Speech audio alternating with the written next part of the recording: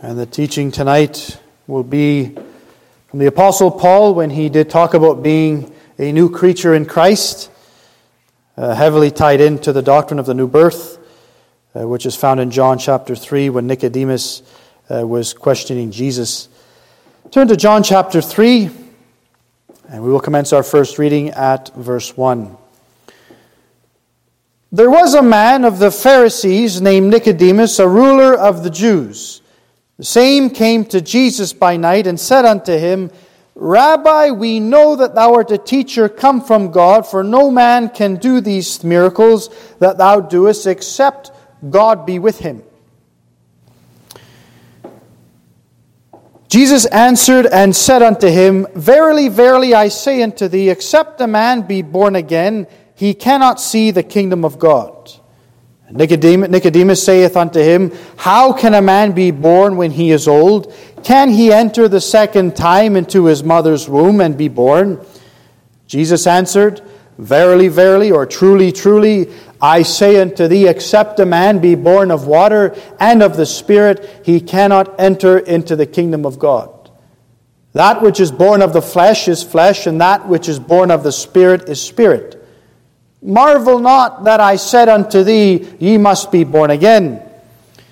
The wind bloweth where it listeth, and thou hearest the sound thereof, but canst not tell whence it cometh, and whither it goeth. So is every one that is born of the Spirit. Nicodemus answered and said unto him, How can these things be?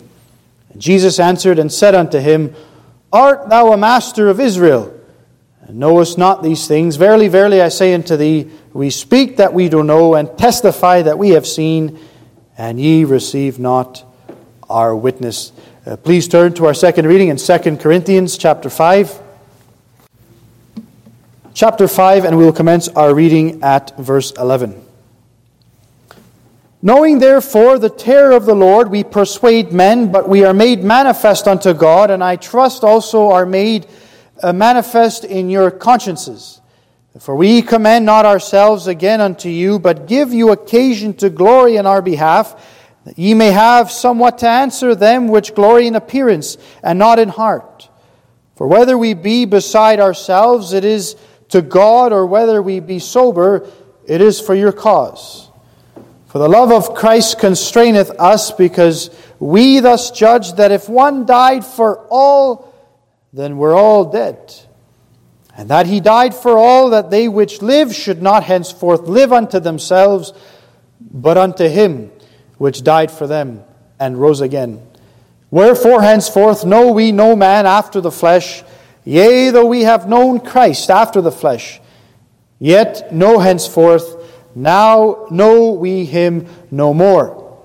Therefore, if any man be in Christ, he is a new creature.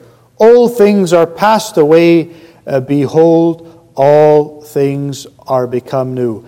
Therefore, if any man be in Christ, he is a new creature. Old things are passed away. Behold, all things are become new. Let us bow our heads in prayer, asking for the Lord's help in this evening service.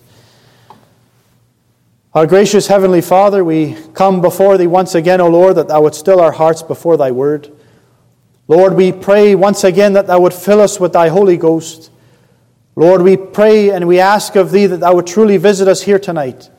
And, O God, that Thou would warm us up. Lord, save us from a cold heart even here tonight.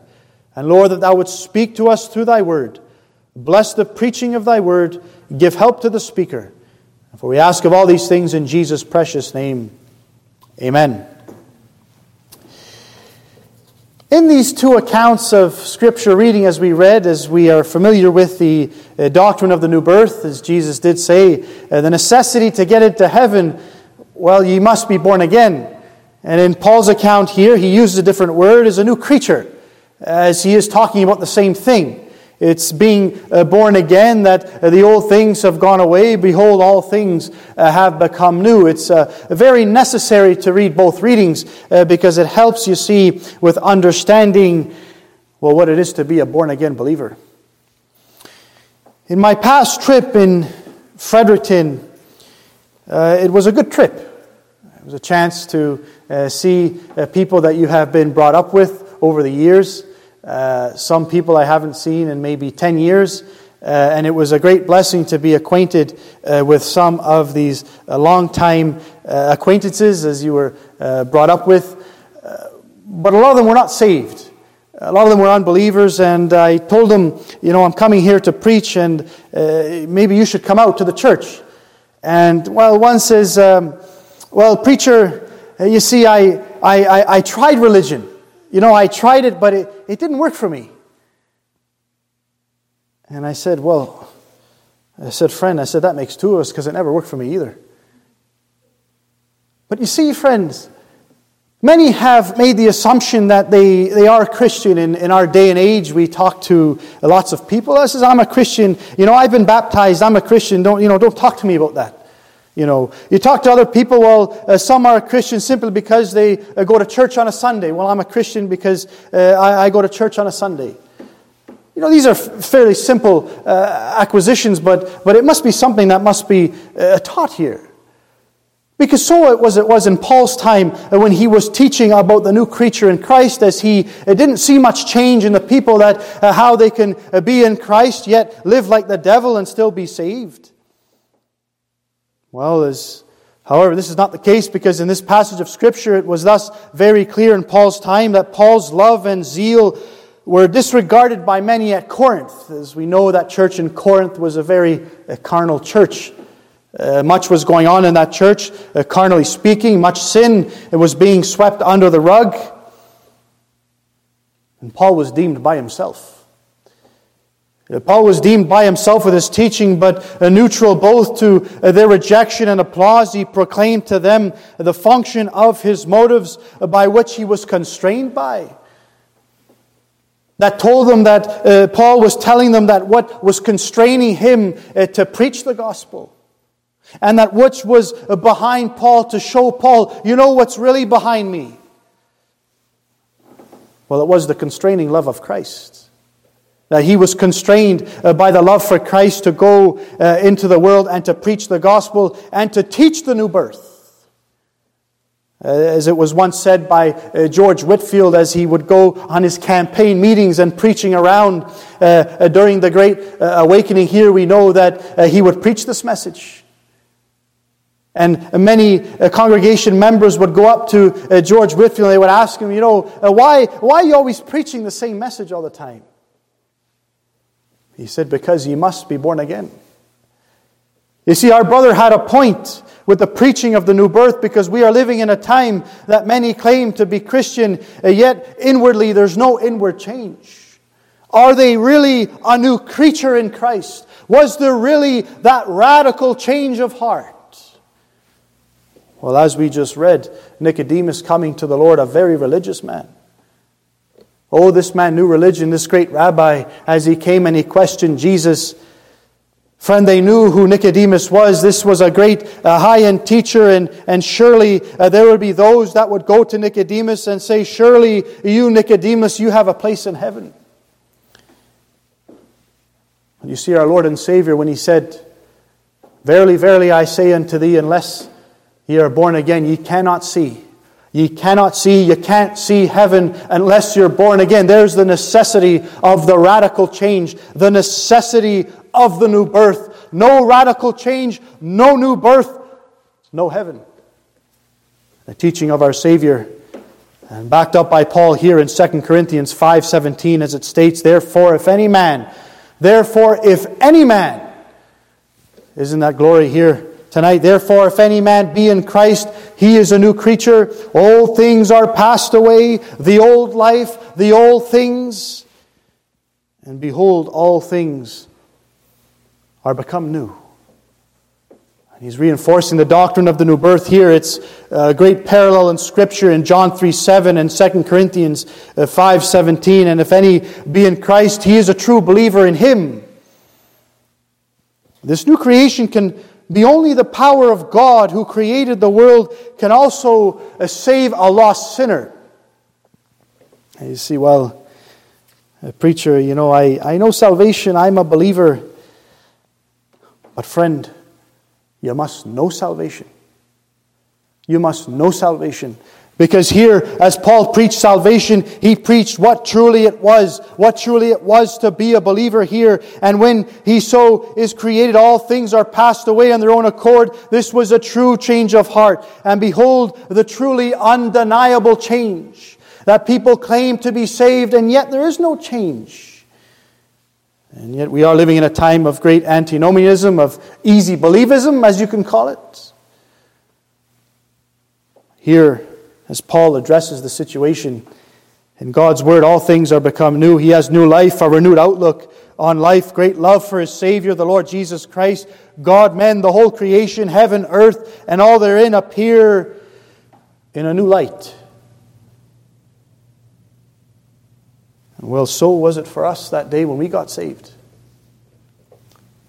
Paul goes on to say that those who were of great sin,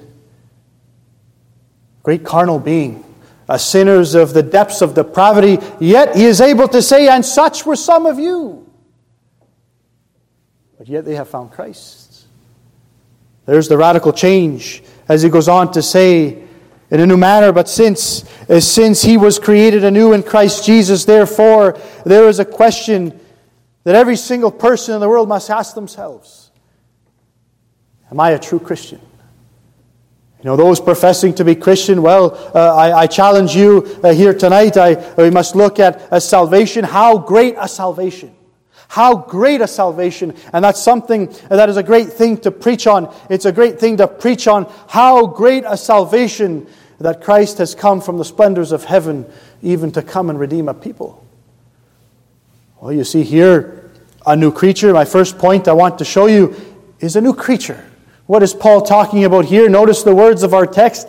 He is a new creature. It's a radical change. A new creature.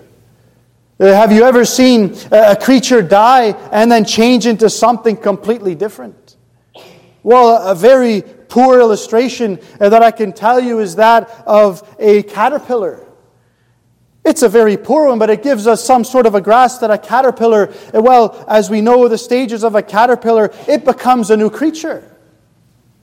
As a caterpillar goes and it goes through its stages, there's a stage called a metamorphosis, and it changes into a butterfly. Now that's a very poor illustration, but I'm trying to show you that it's a new creature. It's no longer walking on its legs. It now has wings. You see, it's a new creature. There's a complete change of heart. And the greatest changes will not be enough unless they go total and deep. Friend, I preach to you tonight not a half salvation. Friend, I preach to you tonight not a change of habit. Not mere just church attendance or religious or ritualistic practice, but a complete change of heart. We often marvel in the fact that when Jesus went to Nicodemus and he told him, he said, "Marvel not about these things." When he stood up, this great religious leader of the time, and he stood him out and he called his number, he says, "You should have known." He says, "Don't marvel. Nicodemus, this shouldn't have been a surprise to you. A great teacher of the old law. My friend, you should have known what Ezekiel taught when he said that I will take from you the heart of stone and I will give you the heart of flesh." Nicodemus, you should have known that Moses preached of me. As he goes on to say that even so must the Son of Man be lifted up. So did Moses lift up the brazen serpent. As he goes and he points to Nicodemus, he points to himself, he points to the God-man, and he shows him it's not through religion, but it's through grace.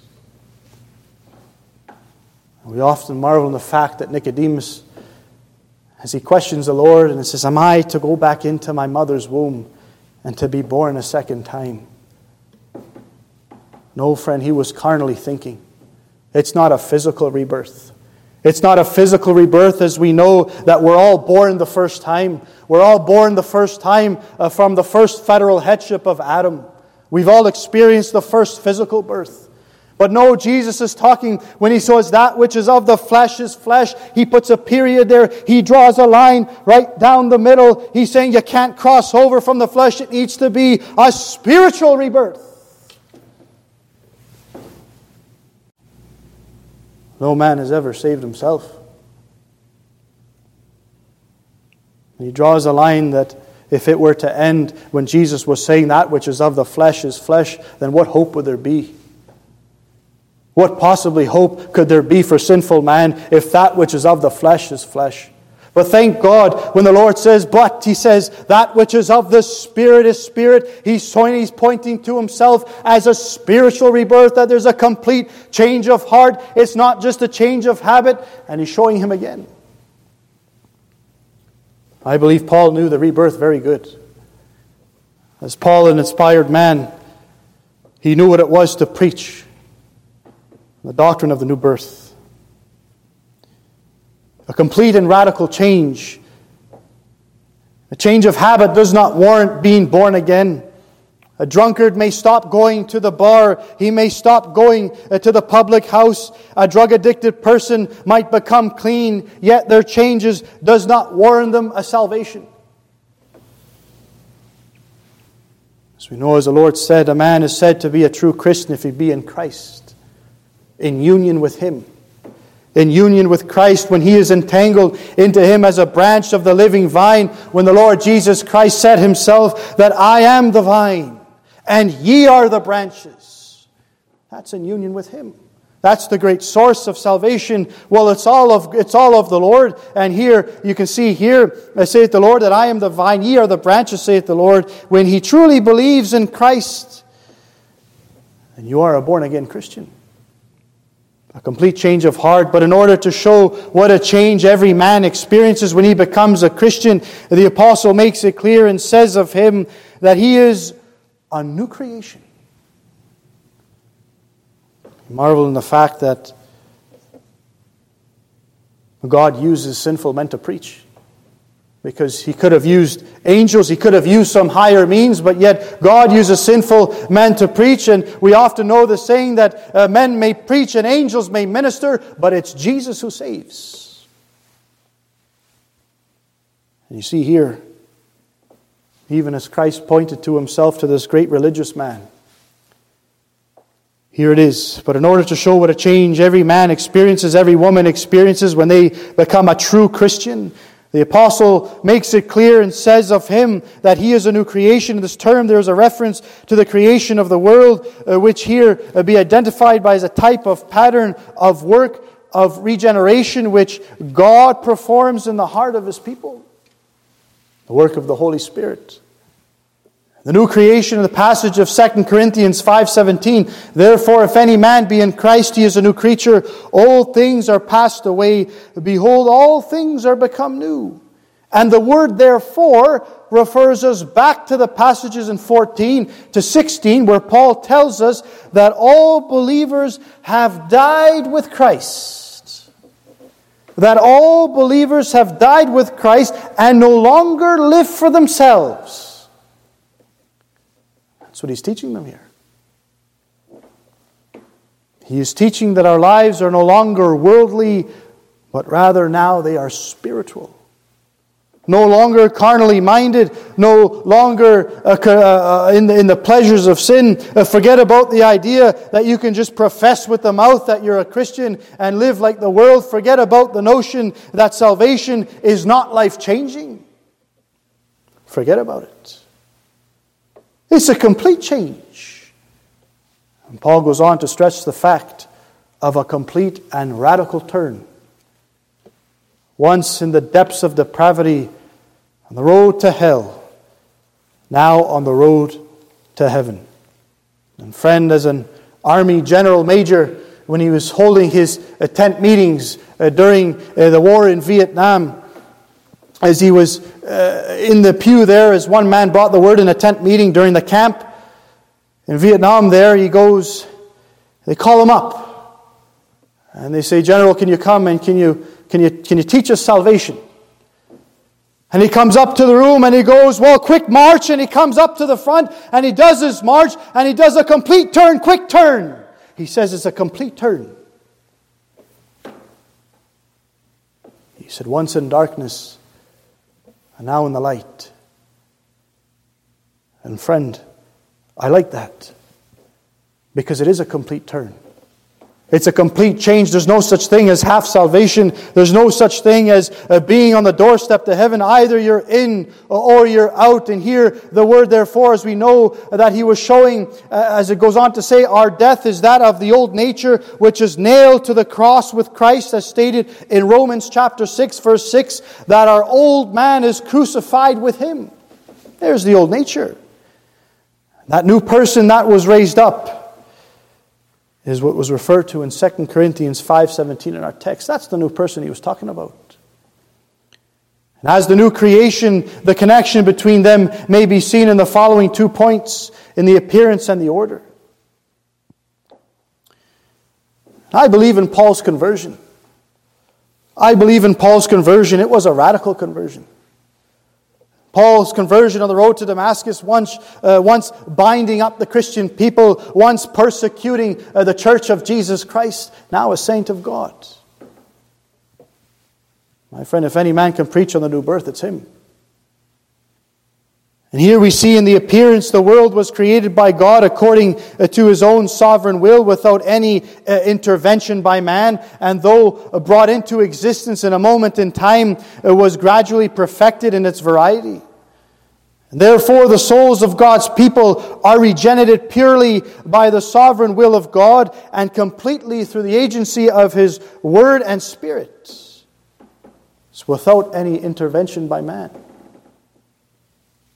Here we notice the words in 2 Corinthians 4 verse 6, "For God, who commanded the light to shine out of darkness, hath shined in our hearts to give the light of the knowledge of the glory of God," in what? In the face of Jesus Christ.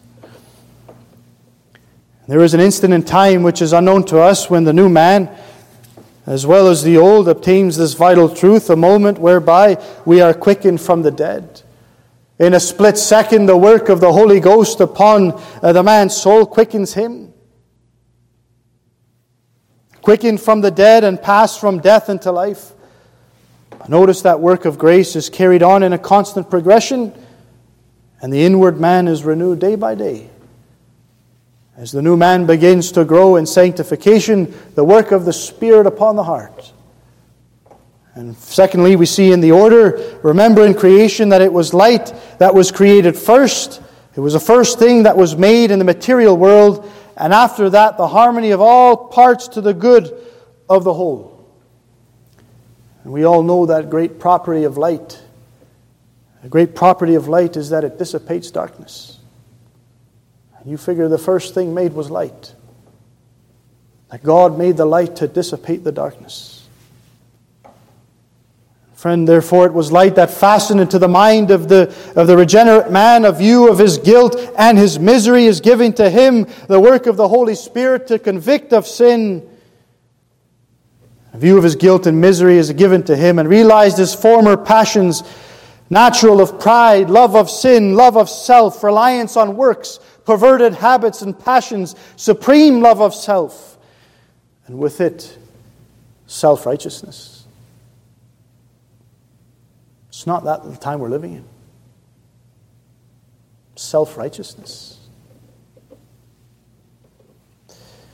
A true Christian experiences this change, the restoration of the soul after God's image. All things pass away and all things become new. Well, that's his outlook on sin. A sinner that's saved no longer views sin as what he once did. Which was before, as the sinner once had much pleasure in his sin, puffed up with pride. But after he gets converted, there's a new look on sin. It's abominable. Sin that was once regarded as pleasurable and desirable, in his view is now changed. His views are very different. Once his eyes are opened and the veil removed, again from the darkness into the light. And sin is seen in its true colors. And the veil is removed, and sin is seen in its true color. Sin is seen in its true colors, and it is now viewed as disgusting, abominable, and evil. Which was once a love for sin, now there's a hatred for the innermost parts of his soul. Desires deliverance from as much as it is hell itself. Look firstly at his outlook on Christ as the name once cursed in his life, and is now the highest name to proclaim. Once he felt no love towards him, but now the name of Jesus, it's precious to me. That's why he's going on. He starts with the constraining love of Christ. He shows them that, listen, once here, I was a persecutor of the church of Christ. But now I'm driven by the love of Christ. Friend, that's a radical change. Name once cursed in his life is now the highest name to proclaim. Once he felt no love towards him, but now the name of Jesus is precious to him. He is filled by the Holy Ghost with love towards the Savior, and he now cleaves unto Christ. And friend, we know that the Apostle Paul, there's none that preached cleaving unto Christ like him. Cleave to Christ with the fullness of his heart. This new creature has a new outlook on Christ and a new outlook on life. The life once fully lived by envy, and the world constantly marveled by what the world has to offer. People constantly going today asking, what does this world have to offer? Salvation. You want to talk about salvation, they want to see, well, what does the world have to offer? What can they offer me? Friend, we see that veil removed. We see that veil removed. Magnetized by sin, he constantly fulfills here the lust of the flesh as we see the sinners do. But behold, the veil removed.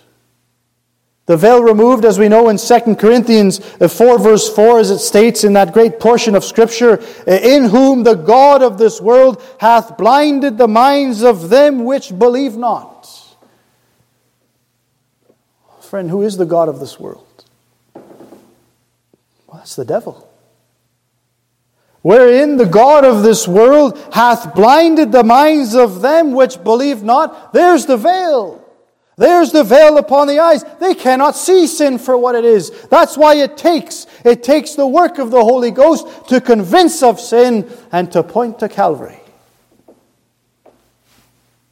Completely without the intervention of any man. And in whom the God of this world hath blinded the minds of them which believe not. But praise God for the second portion of that reading. Praise God as it goes on, lest, it says, but lest the light of the glorious gospel of Christ, who is the image of God, should shine unto them. The old desires are now put to the death as he seeks the will of God in his life and seeks only to honor the Lord. A complete change. A radical change. And as Christ progresses in his teaching with Nicodemus, as he progresses and points to himself after the lifting up of the serpent, even so must the Son of Man be lifted up. He's pointing to himself. At that time, there wasn't a change in Nicodemus' heart.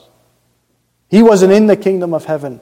He was still searching. He was still searching his religion, all his academia, all his intellectual ability, all his ritualistic teaching, all his religious teaching, all his pride, whatever you want to call it. He couldn't cross over. The Lord had to repeat to him, verily, verily, truly, truly, I say unto thee, unless a man is born again, he cannot see the kingdom of heaven. As Christ progresses, and friend, he goes on. He goes on in verse 12, in chapter 3, verse 12. If I have told you earthly things and ye believe not, how shall ye believe if I tell you of heavenly things? It says here, if I have told you earthly things and ye believe not, how shall ye believe if I tell you of heavenly things? Well, Nicodemus, if I have told you of earthly things and ye believe not, how can I tell you of me leaving the splendors of heaven to redeem a people? How can I tell you of my Father's house, which many mansions are in heaven? How can you believe the spiritual things if you don't even believe the earthly things? He goes on to say in verse 13, and no man hath ascended up to heaven, but he that came down from heaven, even the Son of Man which is in heaven. The Lord Jesus Christ preaching of himself, leaving the splendors of heaven to redeem a people to Himself. And friend, as we see the progression of the teaching of the new birth, look at as Christ begins to get here to that great verse here, as we read in verse 15, that whosoever believeth in Him should not perish, but have eternal life. And then He ends with verse 16, for God so loved the world that He gave His only begotten Son, that whosoever believeth in Him should not perish, but have everlasting life. That's salvation. That's salvation. That's the light for the lost. No, Nicodemus, not by religion. We all know that this great ruler of the Jews, as he goes on to get saved as a believer in the Lord. We often marvel of the three wonders in heaven. Well, the first wonder is that you're going to look for people in heaven and you won't find them. That's the first wonder. The second wonder in heaven is that you're going to think people are you're going to expect someone not to be there, and you're going to see them there. I couldn't believe this person made it to heaven. And the third wonder is that you're going to be there. But I tell you, it's not going to be a pat on the back. It's not going to say, man, I did good. No. You'll be like John as he talks about Christ. He says you'll fall at His face as dead when he sees the vision of Christ. Friend, in conclusion, how great a salvation. And friend, it is a new birth that must be preached. It is how great a salvation. How great is salvation? There are many that claim to be Christian. There are many false notions that people think they are saved by, and thus the main culprit being false religion. The Word makes it very clear, not every one that saith unto me, Lord, Lord, shall enter into the kingdom of heaven. The passage makes it very clear that the Apostle Paul leaves absolutely no room for exception. The Lord Jesus Christ leaves absolutely, without a doubt, no exception. The necessity of the new birth. The necessity of being a new creature in Christ. And Paul leaves absolutely no room for exception in favor of any man whatsoever. Notice the words, if any man. As it goes on our text, if any man be a Christian, he is, and without a doubt and understandably, a new creature. He is a new creature, and this ought to be the vital principle of all who profess the Christian faith, that they be new creatures, not only that they have simply changed a habit, that they have but that they have a new heart and a new nature. And so vast the change of grace of God makes in the soul, that as it follows, old things are passed away. Old thoughts, old principles, old practices, old view on sin. These things are passed away. All of these things must become new. Nor does it impose a mere change of morality or good works. The change must be a complete and entire, and it must be a complete renovation of every part of the soul. It must influence all our words and actions, our thoughts and our desires, our motives and our principles. And friend, the answer is very important, because eternity depends on it. And therefore, let us end with those great words in John 3, verse 3. Except a man be born again, he cannot see the kingdom of God. And may the Lord bless His message to our hearts, and may we know something of how great a salvation is, a complete change, which, as our Lord Jesus Christ goes on to say, that which is of the flesh is flesh. No man can cross over, no woman can cross over, with all the gaining in the whole world. The road is through Christ. And may the Lord bless His message to our hearts even here tonight. Our gracious Heavenly Father, we come to Thy throne once again, Lord. We thank Thee for Thy word. We ask, O Lord, that Thou would write it upon our hearts, Lord, that we can marvel in our own hearts. The preacher can marvel even in his own heart. How great a salvation. And Lord, we thank Thee that it's all of grace. And Lord, we know that it was without any intervention by man. Lord, we pray once again that Thou would depart us with Thy blessing. Bless these words unto our heart. And Lord, if there is one here, if there is one listening that still has the veil upon their eyes, And Lord, we pray that the glorious light of the gospel should even shine unto them. Depart us with thy blessing. Be with us, we ask, in Jesus' precious and holy name. Amen.